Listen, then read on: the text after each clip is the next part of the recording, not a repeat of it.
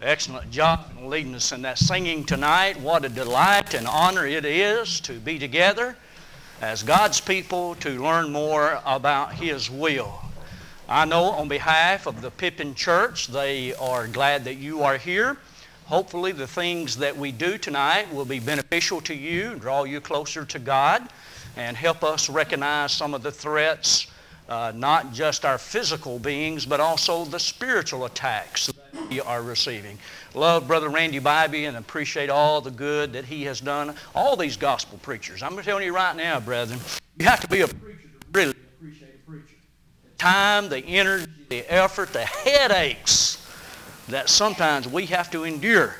But I'm telling you right now, every one of them would tell you it's well worth it. And without you and your support, your encouragement and prayers, we couldn't do what we're able to do. And it's all to the glory of God. As Paul said in 1 Corinthians 10:31, whether I eat or I drink, I do all to the glory of our God. There was an older preacher telling a younger preacher, I did this at Salina this weekend. If you're here, we had a family seminar, my wife and I did, and I was telling them, I said, older preacher told a younger preacher, gave him little words of advice. He said, if you're ever up preaching and you forget what you're going to say, just start quoting Scripture. And you know, it was about 2 weeks later, he was doing a wedding, and he couldn't remember what he was going to say. The only thing he could remember was, Father, forgive them, for they know not what they did. So that's not appropriate.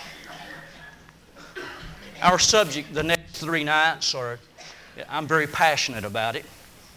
I want to say from the very outset that I have no ill will toward anyone. I don't hate anyone. I want those people to be saved. I want all people to be saved. Just like Paul said, his desire was that all Israel might be saved and to come to know the truth of the will of God.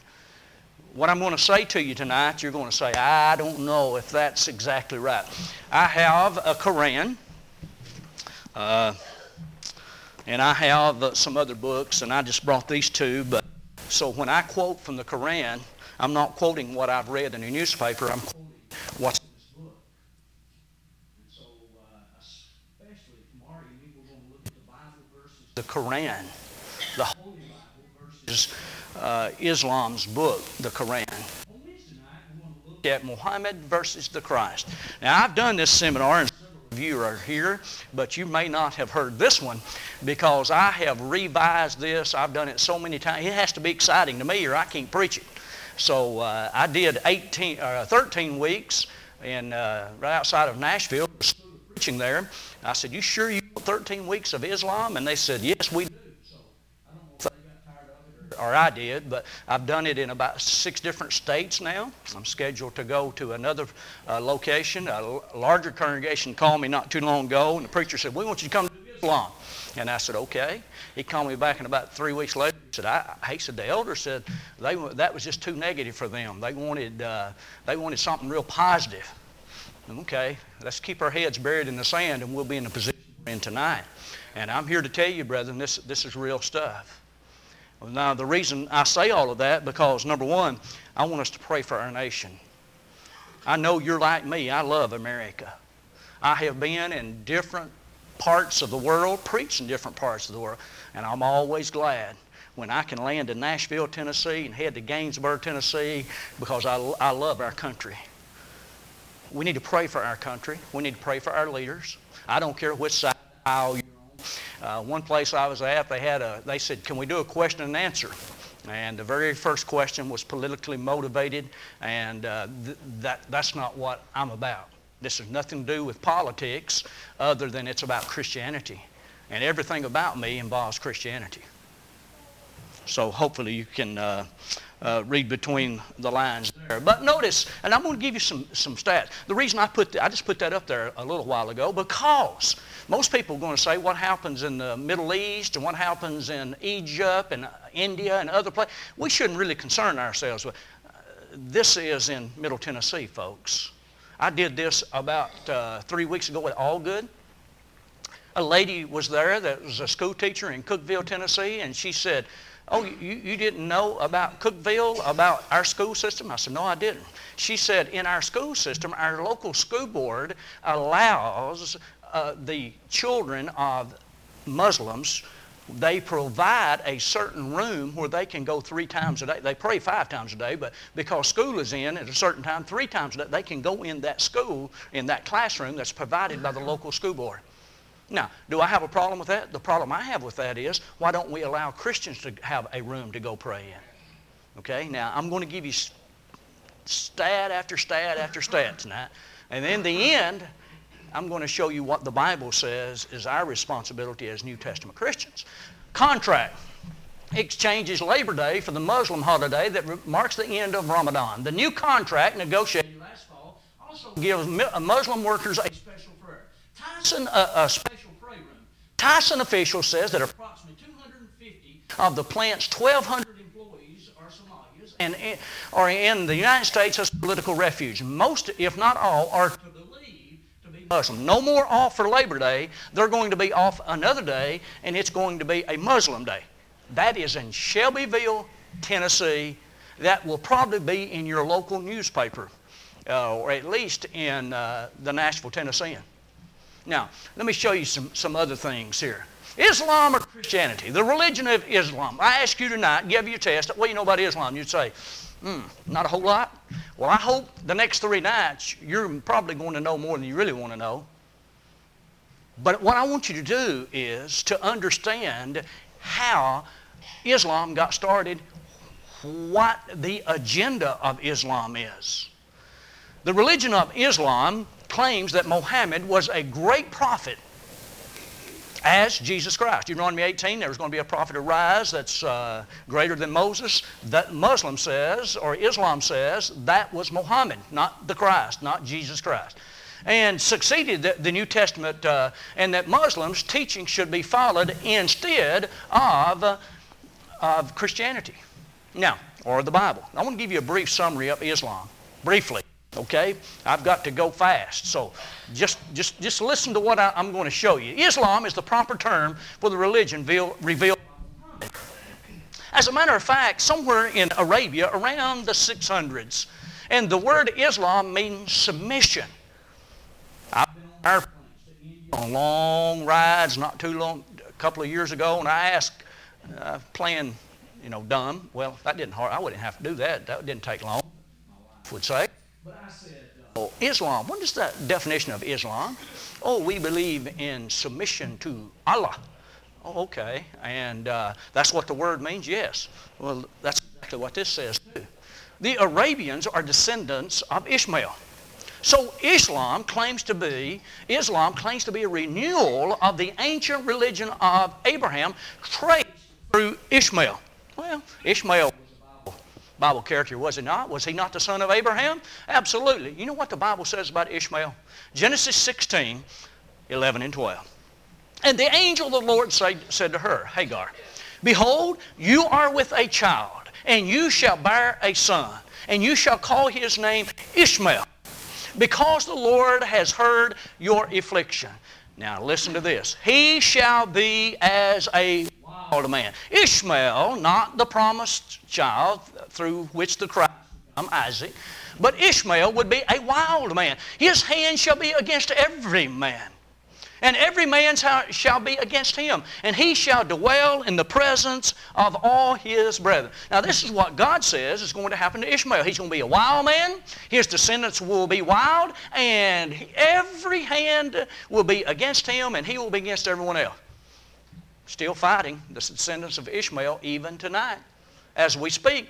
Muhammad was born in Mecca, in Arabia, about 570 A.D. Orphaned at a very early age, he was raised by his grandfather and then his uncle. Now listen to this. His family was aristocratic and influential. In the time around 600 A.D., the culture, the environment of that area was very pagan. So when Muhammad came on the scene, his family was against paganism. Good thing. Started out wanting to do the right thing, it seems.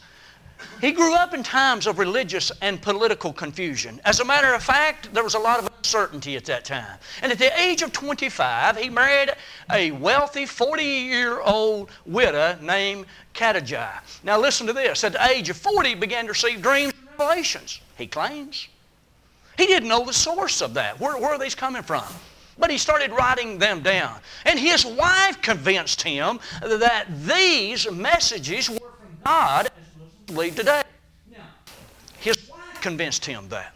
There wasn't enough evidence that it was from God.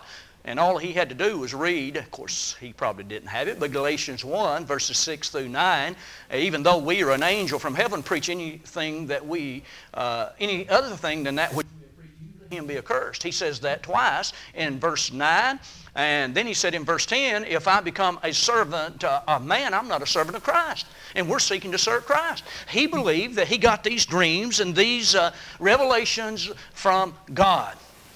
And he was rejected by the people at Mecca. And he fled to Medina, where he actually had a religious war, and he became a very political leader. And by a series of violent battles, he obtained income and converted people to Islam.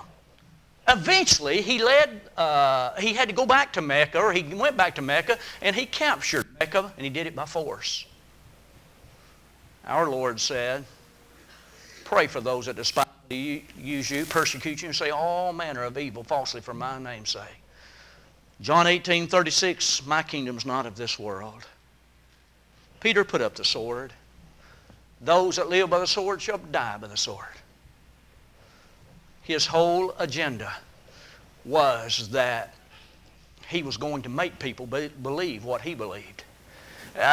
Notice also at the age of 63 to 65, I asked the fellow that was he said he was a very skilled Islamic leader. And I said, you must have lots of answers. I said, what age was it when Muhammad died? He was about 64, 65. And I said, who was it that took his place? Oh, that's where we are divided. No one was appointed to succeed him. He didn't choose a successor. So they divided. So when you're looking at the Muslim religion, you're looking at a very divided religion. Now, you'll notice I have up there two major denominations of that religion. Number one, the Sunnis. The Sunnis are 70 to 75% of all Muslims in the world would fall under that category. Now, the radicals and the jihadists and those that are causing so many problems in our world today, they're all under this category of Sunnis. Now, the Shiites are more peaceful. But now you'll see in just a moment just how peaceful they are. The world's, this is what's alarming, folks. You know the world's population today is about 7 billion. And did you know that in the next 20 years it has been projected by those that have done studies that Islam will grow by 35% in the next 20 years? Wouldn't it be great tonight if we knew that the churches of Christ would grow by 35% in the next 20 years? If we could motivate and get our brethren on fire and we all have a great revival, a spiritual revival in our own lives and in our congregation, I believe we can make a difference. But brethren, can you imagine 35% in the next 20 years? 1.6 billion. And that's going to grow to 2.2 billion by 2030. I hope they're wrong. But also I want you to notice that the world's population today, 23% of them, belong to Islam. I asked the fellow that I was on the plane with, and I've read the books, but I asked him, I said, what do you have to do to become a Muslim? He said, I can send you all that information. He said, just give me your name and your email address, and I will send you all. And I said, I don't know if I want to give you my email address. I said, I've already been threatened. Brethren, did you know that Brad Harrop gave a Islam seminar in Murfreesboro, Tennessee, and they had to carry a man out who was from the mosque down in Murfreesboro because he disrupted what Brad Harrop was teaching? Did you know that there are folks right here in Cookeville, Tennessee that dislike you and dislike me? They go to Tennessee Tech, and did you know I can show you emails, I can show you private messages on Facebook where folks say, Jack's going so-and-so to take the truth of Islam revealed. And I get these messages. I don't know how they do it. I'm not even their friend. But I get their private messages. I gave it to a private detective, and he said, we can check that out. He said, I don't know how they did it. He said, some way they've got into your Facebook page without any kind of linkage. We can't trace it. We don't know where it's coming from. Right here at home, brethren. It's right here at home. 6 million Muslims in America. I did this at a place right outside of Detroit, a place called Garden City, Michigan, and there was some folks there from Dearborn, Michigan, by the way, which has the largest population of Muslims in North America, and one fellow was there just to listen. He said he was trying to study. I think he was probably a Muslim, but he didn't want to admit it with all the Christians there. But he said, that is a very low number. 6 million. He said, there are many, many more Muslims. Then I go somewhere else, and they said, no, there's not that many more. I asked Brad Harrod and I talked about it. I said, how many do you think they are? And he said, no way of knowing. Because as long as they're the minority, you'll never know how many there are until they become the majority. They are converting people in our prisons. They are in Detroit and Dearborn, Michigan. A good friend of mine, Mike Pickett, that goes to Michigan with me, he is third in rank in that 1,200 women population in that prison. And he said that Churches of Christ and a lot of the other major religious groups cannot go in there and teach the Bible. But did you know who's teaching and converting so many of those alienated, angry prisoners? The Muslims. He said, I know. He said, I could get in trouble for telling you that, but that is absolutely the facts. He said, it's discouraging. Now, Islam is the fastest growing religion in the world today. You know we have bragged about being the fastest growing religion in the 60s. You know they are today.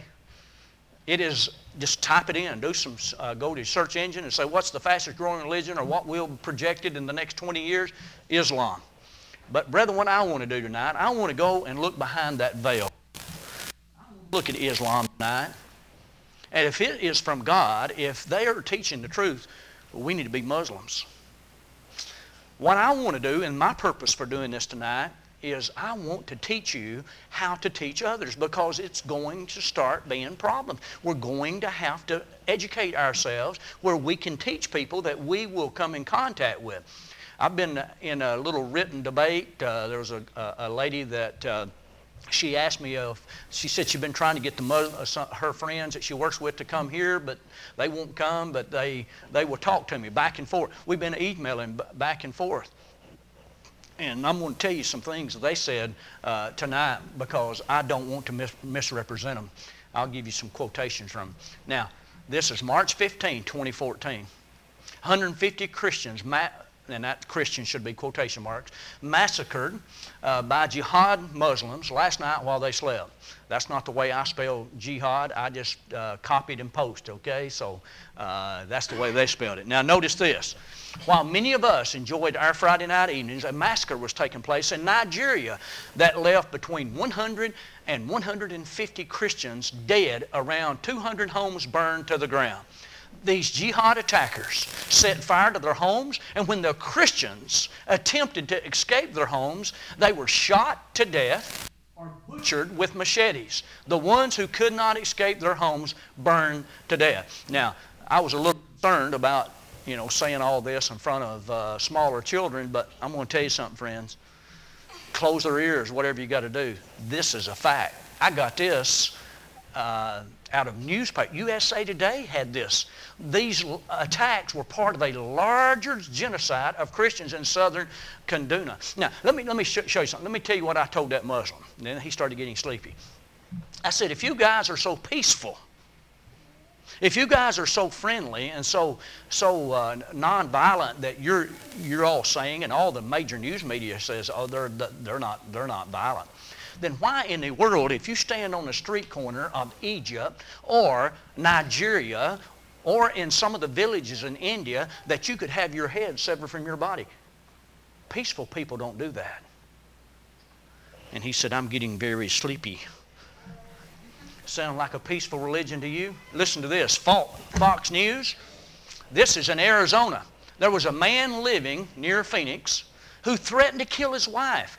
And he was telling her that Islamic law gave him the right to do that. When the police came to arrest him, and his name was Ansar Muhammad, 43, and he's facing several charges, you know what he said to his lawyer and what he said to the police when they arrested him? He said, Islamic law gives me the right to do that. She is my property.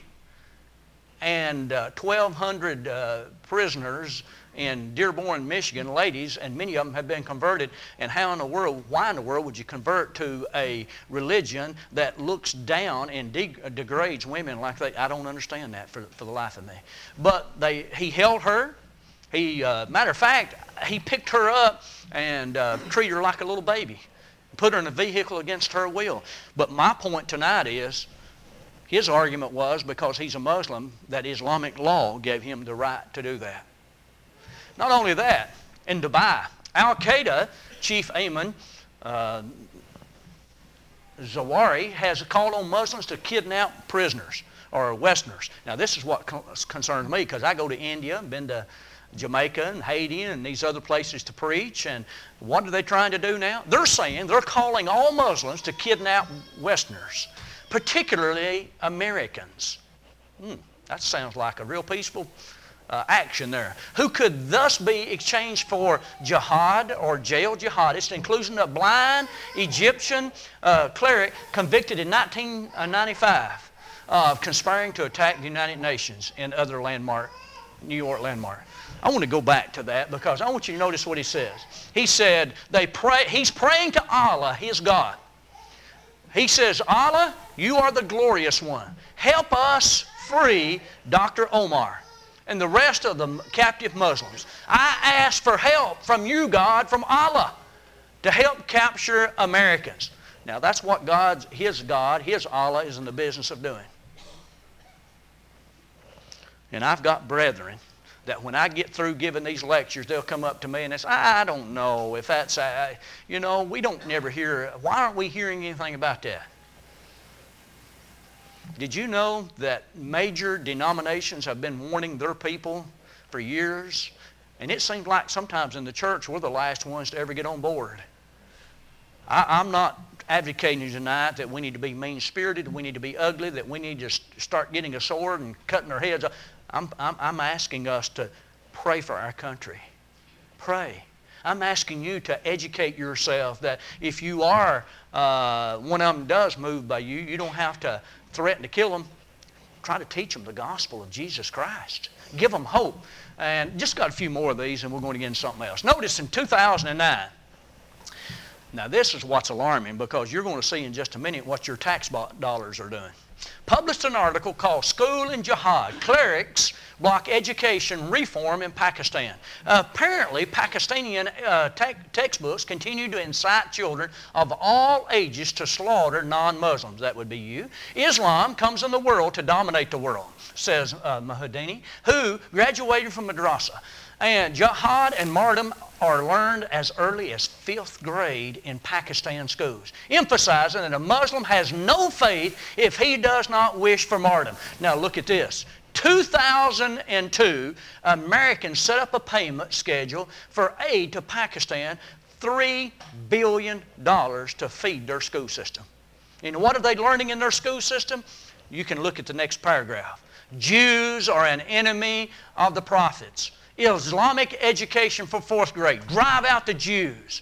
Our Arabic language for 5th grade. Jews are evil. No wonder the news media published pictures of children happily playing out the beheading of Paul Johnson and other unfortunate victims of Islam. Isn't that sad that they're teaching their children in the 2nd, the 3rd, and the 4th grade to hate non-Muslims? To hate Americans? To hate Jews? Brethren, I'm glad to say tonight that our God is a God of love. I'm glad to say tonight that our God is a God of peace and love and kindness. And by the way, that's the way His people act too. Now, I'll give you a couple of more. Muslims murder Christians. A Christian man right in the front of his son. This is May 1, 2014. They drag his body to the mosque.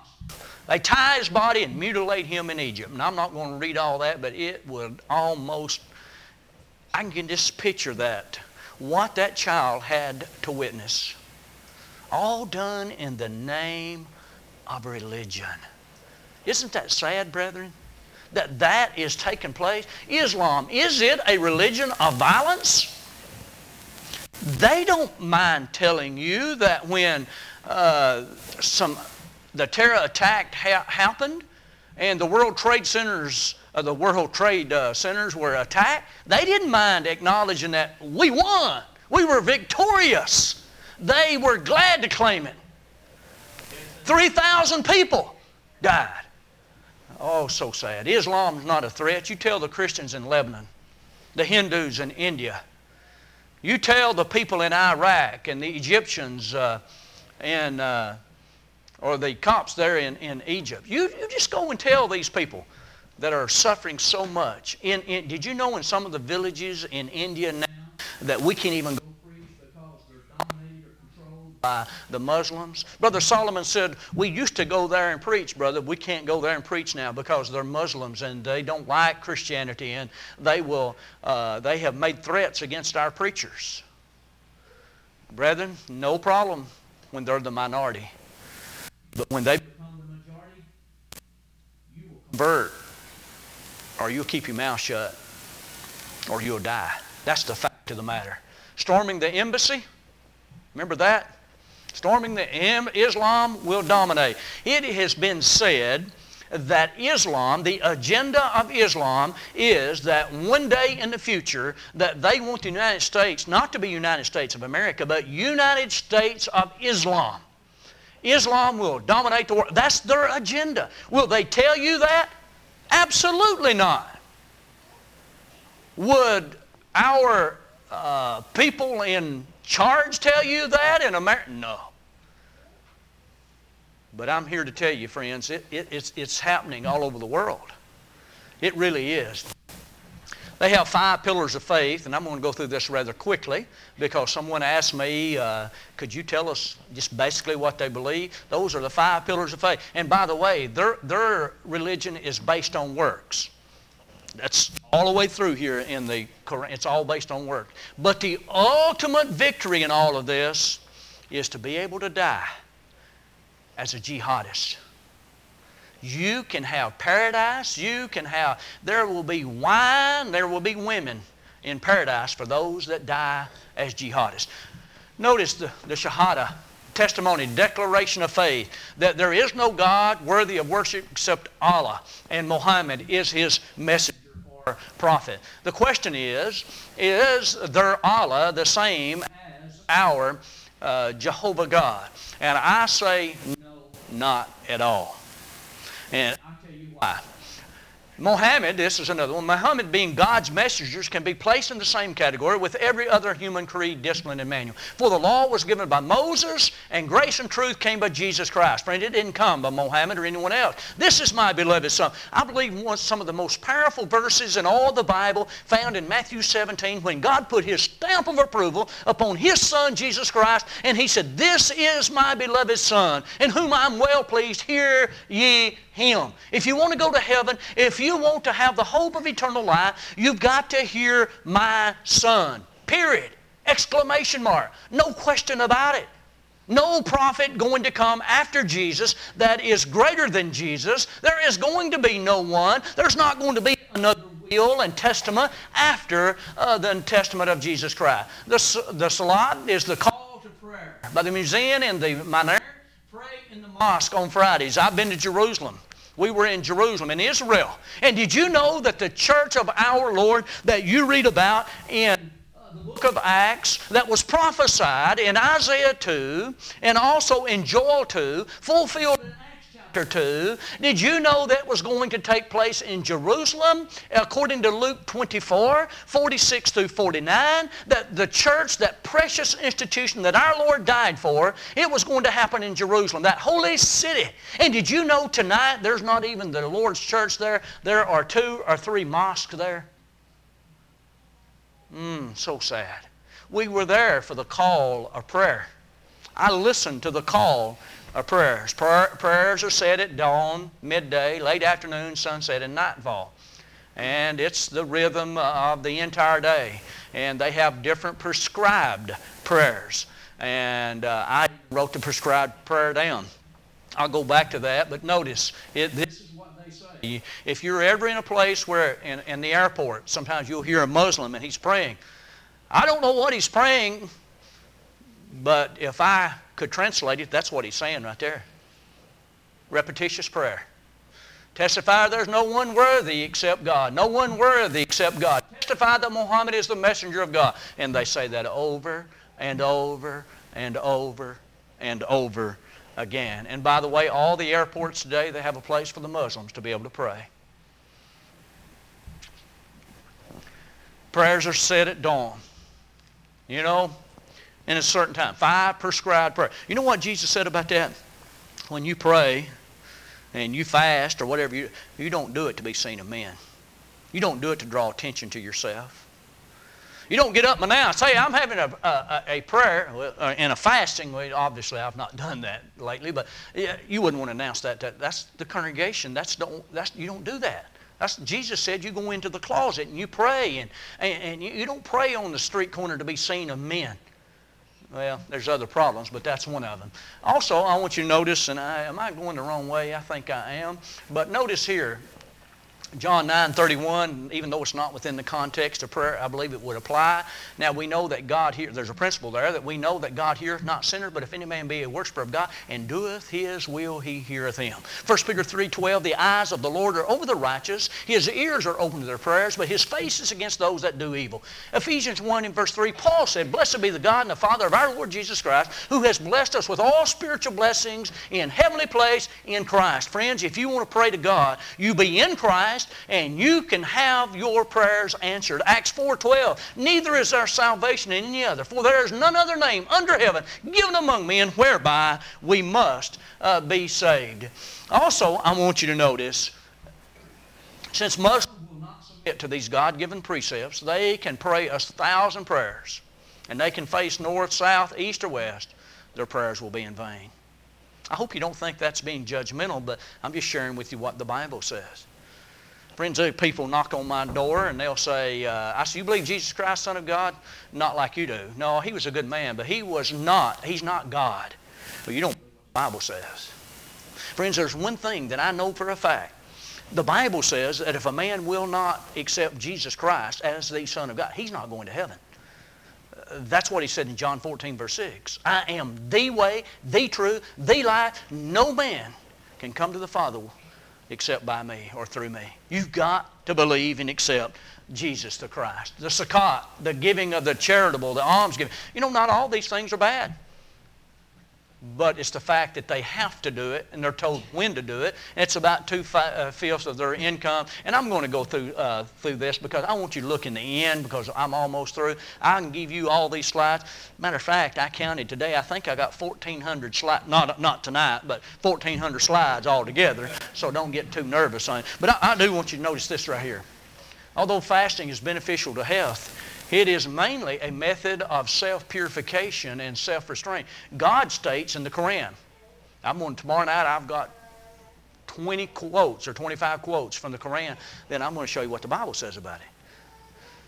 God states in the Quran, O you who believe fasting is prescribed for you, it was prescribed to those who before you, that you may learn self-restraint.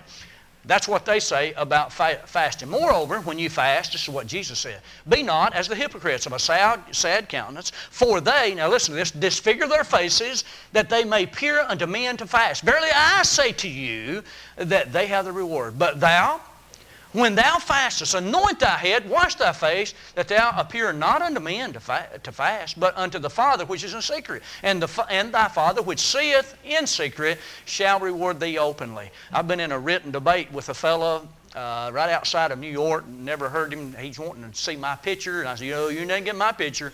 I don't want to get into that. But you know what I told him? I said, have you ever read what Matthew 6, verses 16 through 18? I'm concerned about your soul, friend. I'm not wanting to win an argument. I want you to go to heaven. God wants every person to be saved and go to heaven. Do you understand that we cannot mandate, if the elders got up and said, okay, everybody's got to fast this week, they don't have the authority to do that because Jesus did not give us the authority to do that. did not command that. Now, let me show you something else. The Hajj, the pilgrims to Mecca, must be done at least once in a Muslim's lifetime. In other words, 2 to 3 million Muslims will make that pilgrimage every year to Mecca. And they'll turn a certain way, and they'll go to the Black Kaaba, and they'll go by and they'll touch it, and some of them will kiss it. I've been to the Taj Mahal. You have to take your feet off. That's run by the Muslims. And because we are Americans, they were a little mean to us, but I told those boys that with us, maybe John Mayberry, I don't know if John was with me or not, but anyway, I said, whatever you do, don't say anything about a Muslim right now. I said, because I don't want to die over here in India. And I said that, and he said, you know, you're absolutely correct, because those people, they treated that like it was heaven on earth. That's what they treated it like. I'm here to tell you, friends, during this 3-day event, Muslims come from all over the world. During the Hajj, any disputes are ceased because of this pilgrimage. It represents a time of peace and kindness. You know the best time for us to travel? During this time of peace. Don't have to worry about it. Sad part is it only lasts 3 days. These 5 pillars are very important to Islam. They give the followers of Islam moral and religious teaching that they can use every day. And it brought the Muslim religion as a time of unity. Brethren, those are absolutely foreign to what God says. Now, for the remainder of my time, I want you to go with me, because this is a gospel meeting. I want you to go with me 1 Timothy 6 and verse number 12.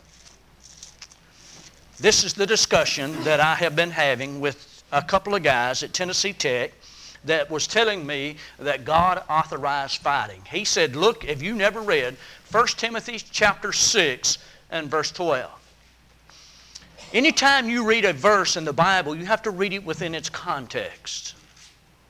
You've got to know who the author is talking to, what he's talking about, what he's engaging us to do. If you go to verses 9 and 10, he's talking about fleeing materialism. You get in verse 11, he talks about pursuing faith and godliness and righteousness and perseverance and gentleness. Then you get to verses 12 and 13. Notice what it said, making a good confession. Now, this is what I want to talk about. Verse 11, but thou, O man of God, flee these things and follow after righteousness, godliness, faith, love, patience, and meekness. Fight the good fight of faith. Lay hold on of eternal life, whereunto thou art also called, and hast professed a good profession before many witnesses. He told me, he says to fight the good fight. He said, Paul believed in fighting. He said, have you never read 2 Timothy chapter 4 and verse 7 where Paul was a fighter? He said, I fought the good fight. I said, are you telling me that you believe that verses 11 and 12 that Paul is endorsing a physical warfare? Let's go now to 2 Corinthians chapter 10, because same author, same writer. He and I are supposed to get together at Zaxby's in about 2 weeks and in a public place and have a study. And he asked me if he could bring someone that was one of his higher-ups with him, and we discussed these. And I said, I would be glad to do that at Zaxby's or a public place. But I said, I want to share with you this verse. Notice what he says. This is interesting stuff, brethren. Paul said, 2 Corinthians 10, verse 3, for though we walk in the flesh, we do not war after the flesh. Friends, God's people are not fighters on this earth. Somebody come up thee and hit thee on the right cheek, the Lord said you turn, or the left, you turn the other cheek. We're not supposed to retaliate. We're not supposed to be men and women of violence. Our weapons are not weapons of the flesh. Look at verse 4. For the weapons of our warfare are not carnal, but mighty through God to the pulling down of strongholds, casting down imaginations and every high thing that exalteth itself against the knowledge of God, and bringeth into captivity every thought to the obedience of Christ. How do you bring something into captivity? Not by the sword, not by threats, not by controlling, but you bring every thought into obedience to Christ.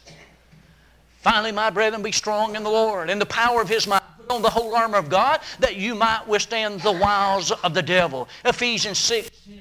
You know what Paul challenges us to do? Is to fight this warfare that we are engaged. It's a spiritual war. We're not in a physical warfare. We're not going around to everyone and say, hey, if you don't believe in Jesus Christ, I'm going to shoot you. Well, so what if everybody said, I believe in Jesus Christ? There's more to going to heaven than just believing in Jesus Christ. Now, this is the one that I think is so... I want you to go with me to Luke 9, and then we're going to close. Man, you're talking about what came from the very words of our Lord in Luke 9. And notice what He is telling His disciples. If you'll notice in verses 51 through 56, the Samaritans reject Jesus. Notice in verse 51 of Luke 9, and it came to pass when the time was come that He should be received up, He steadfastly set His face to go to Jerusalem. And He sent messengers before His face, and they went and entered into the village of the Samaritans to make ready for Him. And they did not receive Him, because His face was as though He would go to Jerusalem. And when His disciples, James and John, saw this, they said, Lord, what wilt Thou that we command? Fire come down from heaven and consume them, even as Elias did. But He turned and He rebuked them, saying, You know not what manner of spirit you are of. For the Son of Man is not come to destroy men's lives, but to save them. That's the Lord that we serve, friends. Aren't you glad tonight? Man, the hope, the peace, the salvation that is found in Jesus Christ our Lord. Tomorrow night, we're going to look at these two books, and we're going to make a comparison. And I'm going to prove without a shadow of a doubt that this book right here is the inspired, the inerrant, the all-authoritative, the all-sufficient Word of God. You cannot be wrong when you do what this book says, period. Any additions, any subtractions to what this book says, you are in violation of what God says to do to go to heaven. Is Islam so misunderstood? Brethren, I don't think Islam is misunderstood. Not when we really know what Islam is all about. The ones that misunderstand it are the ones that are ignorant, unlearned. Just like folks don't understand what Jesus and His kingdom, what life is all about. I'm here to tell you tonight, if you want to go to heaven, our God is such a loving, 1 John 4:8. God loved us, 1 John 4:11. God's loved us. Therefore, we love Him because He first loved us. God so loved the world that He gave His only begotten Son. Aren't you glad He gave? What do we have to do? We have to give our lives to Him in obedience to the gospel of Christ. In this audience tonight, as we have been studying a subject that I'm very passionate about, I want to be kind about it, and I could really, really go into more detail that you would say, I don't want my kids to hear that. I've been nice tonight. Pray. Pray for our country because, brethren, I don't want you to leave here discouraged tonight because I'm telling you right now, our God's in control. I don't care who the president is, will be, 20 years from now, if time's changed, my God is in control of this world. That's who I'm putting confidence in and trust in. Because our God is greater than any leader in the world. I don't know what the future holds, but I know the one that holds the future. Therefore, I commit my life, and you commit your life. Tonight, if you're not a Christian, would you come, take a seat on the front row, give your life and your heart to Jesus in obedience to the gospel by repenting of your sins, confessing that Jesus is the Christ, the Son of God, be baptized as God has commanded us in His holy writ, and remain faithful unto God. I've never met a person on their deathbed that regretted living for the Lord Jesus Christ. I've had to be at the hospital a few times when folks said, I wish I would have listened. I wish I had changed. Friends, don't live a life of regret. Live a life of obedience, simple obedience to the gospel of Christ. Our God's such a loving, forgiving God.